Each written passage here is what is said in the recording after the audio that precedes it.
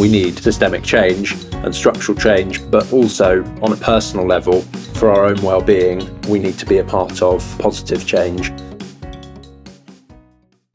Purposely Podcast, speaking with social entrepreneurs and charity founders and leaders, people who are making the world a better place. Here's your host, Mark Longbottom. A very warm welcome to Purposely. We feature people who have been inspired by purpose. People like Hendrikus van Hensbergen, who is an entrepreneurial conservationist, and in 2012, he was working for one of the largest environmental protection agencies in the world. Him and his colleagues visited a school to talk to young people about the natural world, and that really got him thinking. He eventually left his job and set up his own charity, Action for Conservation. He is now an author. He's a fantastic human being. I really enjoyed our conversation. I think you will as well. Don't forget to share with friends, family, and colleagues. And if you're on Apple Podcasts, hit subscribe. Enjoy the episode. Hendrikus, welcome to Purposely Podcast. Thank you, Mark. Nice to meet you. You too. You are the founder and CEO of Action for Conservation. What's its mission? What's its purpose? So, Action for Conservation's a UK charity. We're a youth environmental action charity. And I say action because we don't just educate, we support young people in taking action to contribute to solutions to the climate and ecological crisis. So we use pioneering approaches to inspire and empower young people between the ages of 12 and 18, primarily to become the next generation of environmentalists. And our vision is that every young person in the UK is moved and empowered to protect the natural world. Wonderful. So it started 8 years ago. Tell us about the sort of light bulb moment and also the kind of moment you thought you're on something. So it started back when I was working at WWF in a policy role here in the UK, working on forests. And an opportunity arose to visit my old secondary school down in Dorset, where I grew up, on the south coast. And basically I was sort of invited to talk to a group of year 9 students, which certainly wasn't on my bucket list. I was petrified of the idea of standing in front of a class of teenagers and talking about the work that I did, not least because I thought that they wouldn't necessarily be that interested in what I was doing. If, you know, thinking back to me at that age, I enjoyed spending time outside and I was interested in animals, plants and animals, but I didn't have any idea about kind of global environmental issues. I had no sense of the scale of the problem. And so I sort of went lazily assuming that they'd be really disengaged with what I did as a job. But anyway, I went, I took some backup in the form of some other early career environmentalists who I knew, and we talked about our work. And what I found in that 1 hour session or whatever it was just an extraordinary amount of potential and interest and inspiration in the room. There were a group of young people who were incredibly aware about all of these big global environmental issues, really interested in the work that we were doing, asking loads of questions. And clearly, you know, there was an appetite to engage with this and to do something about it. But what I also kind of gauged from that experience and coming away from it was that, you know, we have undergone this massive shift in the past 30, 20 years, perhaps even less, from young people who grow up, for the most part, more connected to nature on their doorstep, able to name species, able to kind of interact with nature around them, to a childhood that's moved inside much more significantly onto screens without necessarily the freedom that children have had in decades gone by. But paradoxically, this huge awareness through connectivity, through the internet, through social media with these big issues globally, and the combination of those two things, that lack of kind of connection to nature on your doorstep, the lack of a sense of, you know, agency and ability to take action where you are, combined with these huge issues, is hugely disempowering. And you could sense it was palpable in that room that young people felt, you know, like there was this sort of weight and this inability to tackle it. And, you know, that was a kind of powerful motivation for me to kind of think about, I guess, that generation. And I came away thinking, wow, what potential, but also, so much needs to be done here to support young people to cope with the future we face and to be a part of the solutions. So I looked immediately to the organisations I knew in the sector, the one I worked in, and all of the others, and suddenly there was, this obvious gap. I assumed I'd be able to start volunteering in my, in what little free time I had to work with this age group. And none of the big NGOs had any programs for teenagers. There was all this hard work with younger children, sort of very experiential learning in nature, but then nothing with teenagers.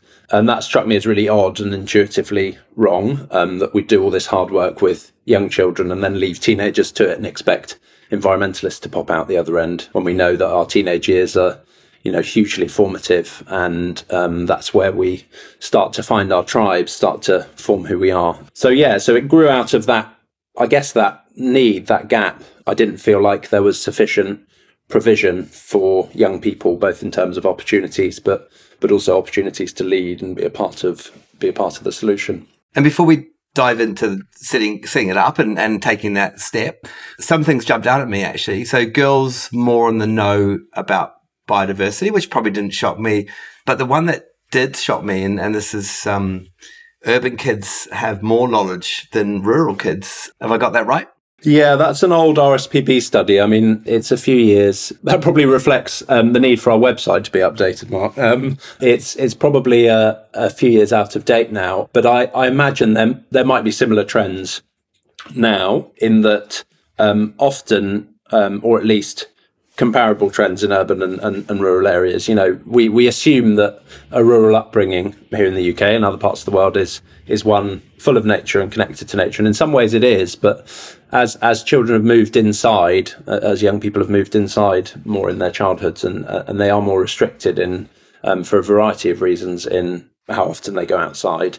I think often that experience can be amplified in rural areas. You might be in the house and get in a car to see any friends, and so those opportunities to sort of engage aren't necessarily there, although it would seem that they would be. Whilst in urban areas, often, and we see this in London, there's much more provision for urban young people, and within the schools framework as well. There's much more competition from organisations to work with schools, and typically more opportunities, and perhaps through better public transport and so on, the opportunities for families to get out there, although that isn't always true, and certainly there is a lack of access to green space for young people, predominantly from underrepresented backgrounds in the sector. So there's a really mixed picture, but I think the overall trend is clearly one towards more disconnection from nature in day-to-day life, but not necessarily more disconnection from the issues and the willingness and appetite to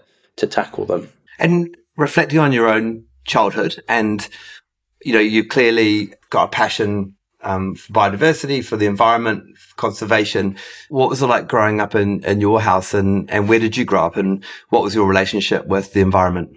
Yeah, so I had a relatively nature-filled upbringing, which I'm very privileged to have had. I grew up partly in central Spain, between central Spain and Dorset on the southwest coast. I mentioned the Jurassic Coast, both really beautiful places, one mountainous and about as far as you can get from the sea, and the other right by it. My family, I'm a bit of a outlier in the sense that they're all artists, art historians, or English lit graduates and so on.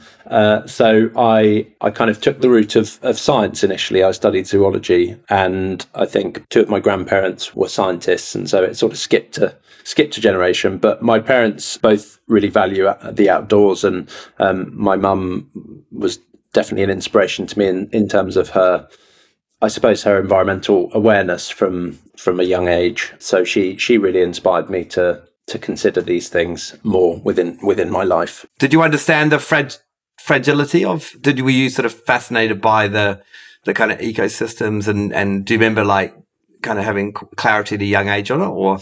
Not really, no. I think I love being outdoors, and I was drawn to being outdoors. My dream was to from quite a young age was to study zoology as soon as I found out what zoology was, because I assumed I'd just be able to study animals for the rest of my life. And for a long time, I wanted to study the behaviour of large mammals, wolves in particular. There were wolves spreading back into the area where I grew up in Spain, and it's a very wild environment there with wild boar and vultures, and that's what grabbed me, much less so the fragility, which is interesting. And then I kind of realised, I think, as I went through my academic studies, that that there wasn't a whole lot of point in studying these animals if there weren't the habitats left to support them, and that every conservation problem is a human problem. And so I've been drawn through my career, from zoology and animals to then ended up working with trees, the habitats, if you like, and then realizing that actually it's people. And so now I find myself working with young people as an inspirational force for good.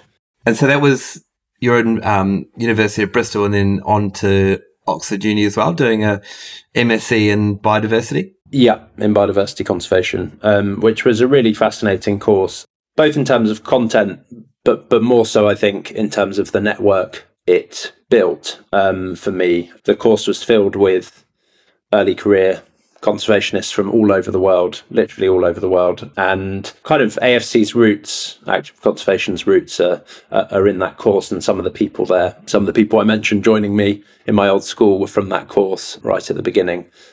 So a lot of credit due to that experience for bringing me together with some really inspirational people who changed my perspectives on life and what I wanted to do. Because you got a first class honours in your degree and you're going on to Oxford.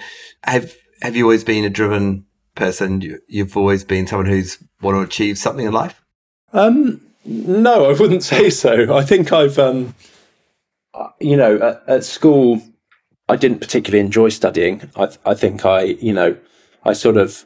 got by, but I was a bit of a clown, class clown at school, and I wasn't always the best behaved. I'd rather have been outdoors than in the classroom. And then at Bristol, I found actually before Bristol, I travelled and worked on some conservation projects and found a real love for that work. And really, once I got to Bristol, really understood why it was of value and enjoyed it, which I think is the critical thing. If you don't enjoy it, you're never going to work hard. And so that experience of enjoying it and seeing results was a big kind of education for me. And I think that's where I started to, I guess, appreciate that with hard work, lots can be achieved. And so I don't know where along the way I started to feel more and more driven, but that's definitely where the seeds were sown. Yeah.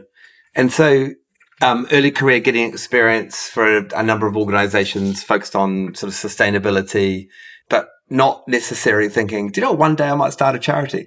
No, not at all. It was something that arose out of this gap I described, and a bit of a realization that, if we're going to avert climate and ecological breakdown, we need to be thinking about the future. We need to seed a greener and fairer future for everyone, and we need to move away from short-termism and start to think, and act intergenerationally in deeper time.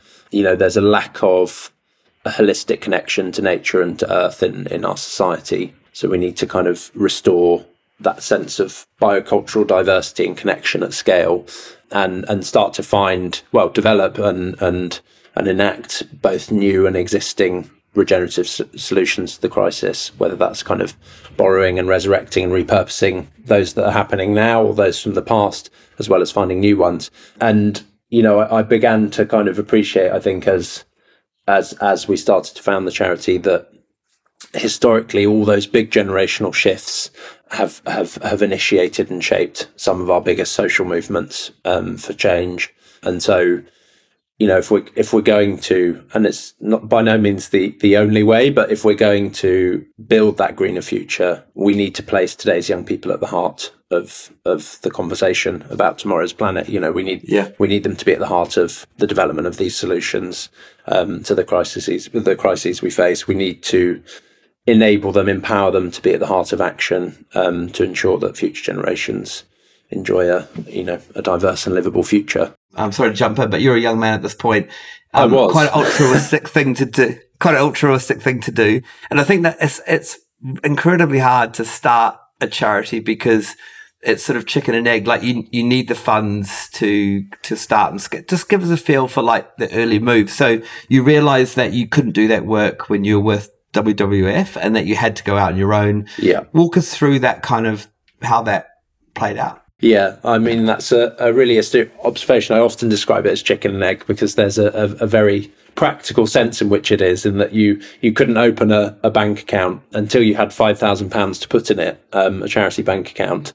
But then most funders wouldn't give you money without a bank account. So it's sort of that, how do we cross that initial threshold? And so we started with a crowdfunding campaign, which I really love about us because I think it speaks to our understanding of how we work, that sense of being grassroots, that sense of leadership from the bottom up, and quite a flat structure. So yeah, we ran this charity, this crowdfunding campaign, and I think we aimed to raise £5,000 for the reason I just mentioned, and we ended up raising 7, so it felt like a real success, kind of drawing in all of my networks and those around us who were involved. Was this sort of on Just Giving or like Kickstarter or? It was on Crowdfunder, a UK platform, who bizarrely are based out of, and I didn't know this at the time, and maybe they weren't at that point in time, but they're based in Dorset, where I grew up and where I now live again. So there's a nice connection there too. Yeah. And yeah, I was working at WWF. I think at some point within the first year or so, I mean, we were trialing. I mean, I was basically working, daytime at WWF, nighttime, early mornings, getting the charity up and running. And we had one part-time employee, Kate, who was really instrumental in getting things going with schools.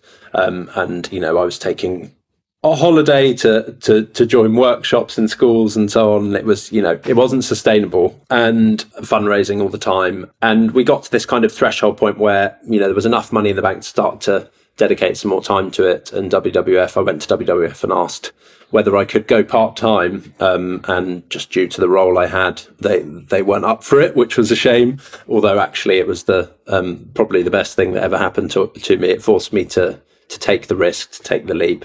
So I left WWF and full-time employment for a pay cut, and I think we had about enough money to pay me for 6 months. So in that period of time, I had to make it work or not. Yeah. So that was the sort of risk I took at that point. And looking back, I was lucky to be able to take that risk at that point in my life. No kids to worry about, rent and living to worry about. But, yeah, I was kind of prepared to risk that at that point. And I'm glad I did. Because a lot of people make that move, but with the promise or the hope of, going public if they build a company or, being bought out.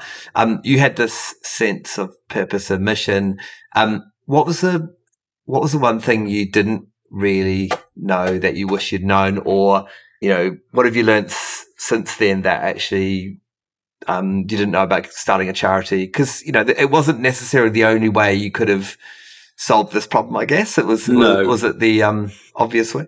Yeah, that's a good question. I mean, to be honest, there are loads of things I didn't know that I found out. Starting a charity is quite an experience. I can remember when Dame Helen Ghosh joined our board. She was Director General of the National Trust, and she's a member of our trustee board and absolutely fantastic. And I can remember her first meeting. We happened to be reviewing all of our charity policies, which runs into I think there are close to 30 of them now. And I can remember her saying, just reflecting on this and saying that had the National Trust been set up now, she's not sure it would have happened, given this level of kind of administrative burden on those early founders. I think she was quite shocked about how much was required, and I do tend to take a belt and braces approach to these sorts of things and really try to professionalize our systems and processes and make sure we have everything in place. But nonetheless, it's, it was a challenge. Yeah. So I think realizing, I didn't realize the sort of level of administrative burden and fundraising and financial burden that would be placed on me. I definitely enjoy elements of it, but it draws a lot of my saps, a lot of my time. Because fundraising is relentless, isn't it? It is. You've got to prove, you've got to be working with young people to make a difference to their lives, because that's why you set it up and that's why you're doing it. Yeah. But at the same time, you've got to fund all of the costs. Yeah. And I imagine your, colleagues or friends from Oxford, some of them going off earning big salaries, being hugely successful in commercial roles. That assumption from me, but you find yourself going down another path, but you get other things back. Like there's a real sense of satisfaction. You could see it really impacting the children that you welcomed on in those early stages for the programs. Absolutely. When I left WWF, I was working on policy. I was working with civil servants, government ministers. It was mid-austerity. There came a point where I sort of felt like, I was working hard and we were doing lots of great things. And it might have contributed to change, but if I'm writing a policy paper, that might have an impact 5 years down the road. Will I know it? Probably not. Will it have shaped something? Perhaps. And I just had this sense that actually I wanted to go back to something more hands-on, if you like, and more with more direct impact.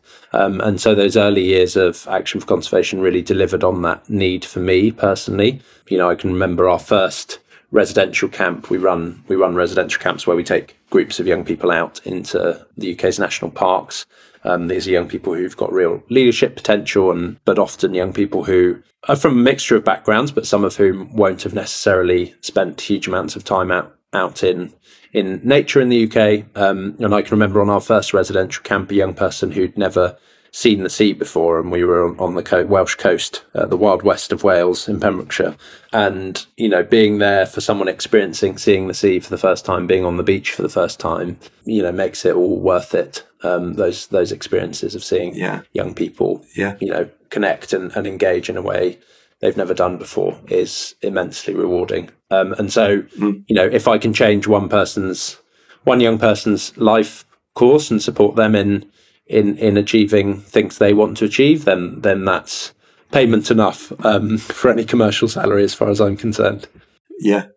And what sort of leader are you? And, you pulled together a fantastic board, and it was really notable to me that you've put young people's voices onto that board, which is fantastic, because that's what you guys are all about.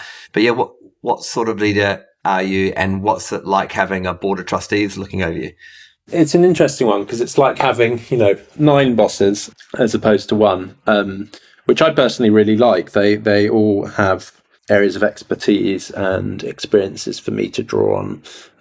So I consider myself really lucky, really privileged to be able to work with all of them. And, they're incredibly driven, successful individuals who help me and help the team shape our vision and approach. So yeah, it's really fantastic to be able to work with them. And I forgot the first part of your question, Mark. What sort of leader have you found yourself to be? Because you're learning on the job, right?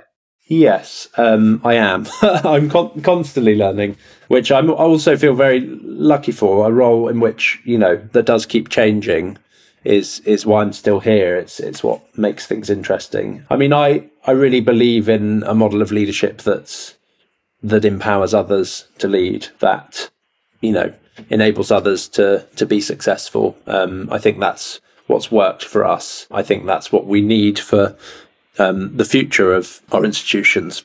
The future of the planet is our models of leadership in which others are, that are more diverse in all senses of that word, because there's more strength and resilience in diversity and in building on individuals' strengths and kind of meshing those together. So I sort of try to live by that approach. We're a really close team. I mean, it's been another huge learning experience going from just 2 of us to now 16 of us, and more in the coming year. And that changes the dynamics, and there's inevitably more structure and perhaps more layers to the organisation. But we really seek to sort of level power dynamics both within the organisation and through our projects to kind of empower others. And so that's one aspect of my leadership, I suppose, is that desire. Yeah, and creating that culture, because when you're in startup phase, it's often just you and a couple of others just focused on the prize. But suddenly you've got to worry yourself about organizational culture, and then you've got looking at your team, people who aren't necessarily in the office. You've got a sort of blend of virtual and in office. It's quite tough for a leader in this modern times, but also exciting because people are around the world. Definitely. I mean, we had COVID has been an interesting period of time for that reason. We underwent quite a lot of growth through those few years of the pandemic, and so we brought on quite a lot of team members who for a long period of time nobody met in person, and so building that connection across the team. We have 3 offices: Manchester, Bristol, and London. People out, in the day, on the regular, in schools, out running our programs. So creating that sense of community and building the culture of the organisation has been at times tough and also really interesting as we navigate this new world of work that we're in and these new working structures. We're fortunate that we've got a young team who are really willing to experiment with those things and take a lot of ownership of how that culture's built. So it's been a pleasure kind of growing the team. But not without its challenges too along the way. And I'm just imagining your colleagues at WWF maybe looking back and saying, maybe we should have backed Hendrikus, because are there other agencies out there who are also going with the inspiring young people, engaging them, educating them on biodiversity and the environment? Is there sort of been almost full circle? Some people have come back to you and said, "Hey, I like what you did there." Yeah, I mean, WWF, to be fair to them, will incubate various initiatives and have done over the years, and they were doing that while I was there. I think perhaps I was just a little bit too early for them. They've now developed roles within the organisation to work with young people, a whole programme of work with young people, and we've seen that across the UK over the past 3 or 4 years. So I'd like to think that in some small way we've contributed as an organisation to that kind of flourishing in work focused on young people. Huge credit, of course, to young people themselves, the youth climate movement and these young movements that are kind of really driving the conversation forward has also grown within that context. So there's this really lovely kind of interconnected network of activity now, both at NGO level and grassroots activism as well. Do you feel hopeful for young people, and do you feel hopeful when you look at when you're interacting with the young people that they have real clarity about what needs to happen and that it will happen in terms of saving the planet? Yes, I mean I suppose the top line is yes, I feel hopeful. The finer detail is more complex. I think the youth movements for climate have been an incredible thing, and they've built the profile of these issues. They've changed the conversation. But I think also for a lot of young people who've been a part of that, they've been articulating very clearly what needs to change, and probably now, however many years in, are beginning to feel a bit jaded with the lack of change, the lack of action on the part of our global leaders. And that's again hugely disempowering. It's sort of undermining, or has the possibility of undermining their kind of resilience and their drive. We obviously don't want that to happen. One of the things that gets talked about a lot, and I'm not a huge fan of the phrase, is climate anxiety. This idea that young people are, becoming more and more anxious about the planet, which they obviously are. We all are. or we should all be. And what we know is that one of the antidotes to feelings of anxiety, a sense of disempowerment about the planet, is to take action, even at a local level. And that isn't to say that we shouldn't keep in parallel pushing as hard as we can our global leaders to change things at scale and restructure the systems that need restructuring. We need systemic change and structural change, but also on a personal level, for our own well-being, we need to be a part of positive change. And in doing that, we will give rise to unexpected shifts, I think, in attitudes and in approaches. If these pockets of individual action, group action, community action, they will build resilience together. We can't wait around for leaders to change everything. So I kind of feel that, that to a certain extent is what's missing from these youth movements for climate at this point in time. They need opportunities to take action. They need to feel a part of practical change. And we need to provide opportunities as the sector for them to do that. So out of that realisation in 2019, we launched a project called the Pempont Project, which is the world's largest youth-led nature restoration initiative. It's actually youth-led is a bit of a misnomer. It's an intergenerational collaboration. It's a group of 25 young people, tenant farmers and landowners in the Brecon Beacons National Park in Wales, reimagining a future for that land and enacting it. And it's important to us for all sorts of reasons, both in terms of the impact we hope to have on biodiversity on that site, but also biocultural diversity on that site, and that kind of richer and more connected interface between community, people and nature there. But also for us as a charity, it's an opportunity to showcase a different way of doing things, a different form of decision making that harks back to my comments on leadership, that gives young people the chance to be a part of the conversation and really lead from the outset in creating a vision for the future of some of our landscapes. And I think it's that kind of opportunity both to act and make decisions that we need to give to young people. That said, there are strong narratives around young people's involvement, and also, we need to create space for them to be children, to be young people as well. Yeah. And I think that, there's an awful lot of burden that's placed on them. The conversation always goes, this generation's ruined it, now it's up to you to solve it. And I don't think that's fair, which is why I think this idea of intergenerational decision making that, values young people for who they are. It's not expecting them to be experts.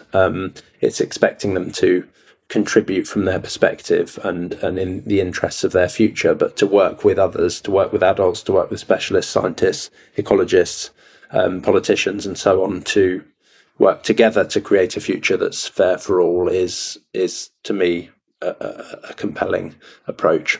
Have you had a call from British media to comment on the sort of, it's almost like a generational war that's perpetuated or portrayed in the media, sort of where activism meets the need for climate change? But have you been called on, and would you say actually activism sometimes has a place, because you're talking about a system change, but then there's those projects that you just talked about which lead to change in your neighborhood and ecosystems being protected. But yeah, what's your involvement been like in the activism? Yeah, I mean, it's so I've definitely commented on various aspects of it. We're quite low key as a charity, and we're sort of focused on doing, and so that's, well, certainly in this phase in our growth. So that's where we are. I wrote a book. I was contacted by Penguin to write a book about practical action young people can take, which came out last year. It's called How You Can Save the Planet, which, very much focuses on, the actions young people can take at a practical level, where they are. But it also builds towards more campaigny, more activist-based activities, if you like. So it sort of recognises that you can start small, and in starting small and in taking the first step, you can build up to these bigger efforts. So I think, there's a real trap that we fall into when discussing practical action at a local scale and systemic global change and activism. I think we need both, and we can end up talking in silos about one or the other, and criticising those who advocate one or the other, when really what we need is a holistic approach that looks to our roots, but also looks to our leaders and the systems that govern the way we live, and how society operates. Hendrikus van Hinberg, thank you very much for joining me on Purposely. Wonderful. Thank you, Mark. Really nice to meet you. Thanks for listening to Purposely Podcast. Please subscribe and leave a review. I hope you like what you're hearing, because I sure do.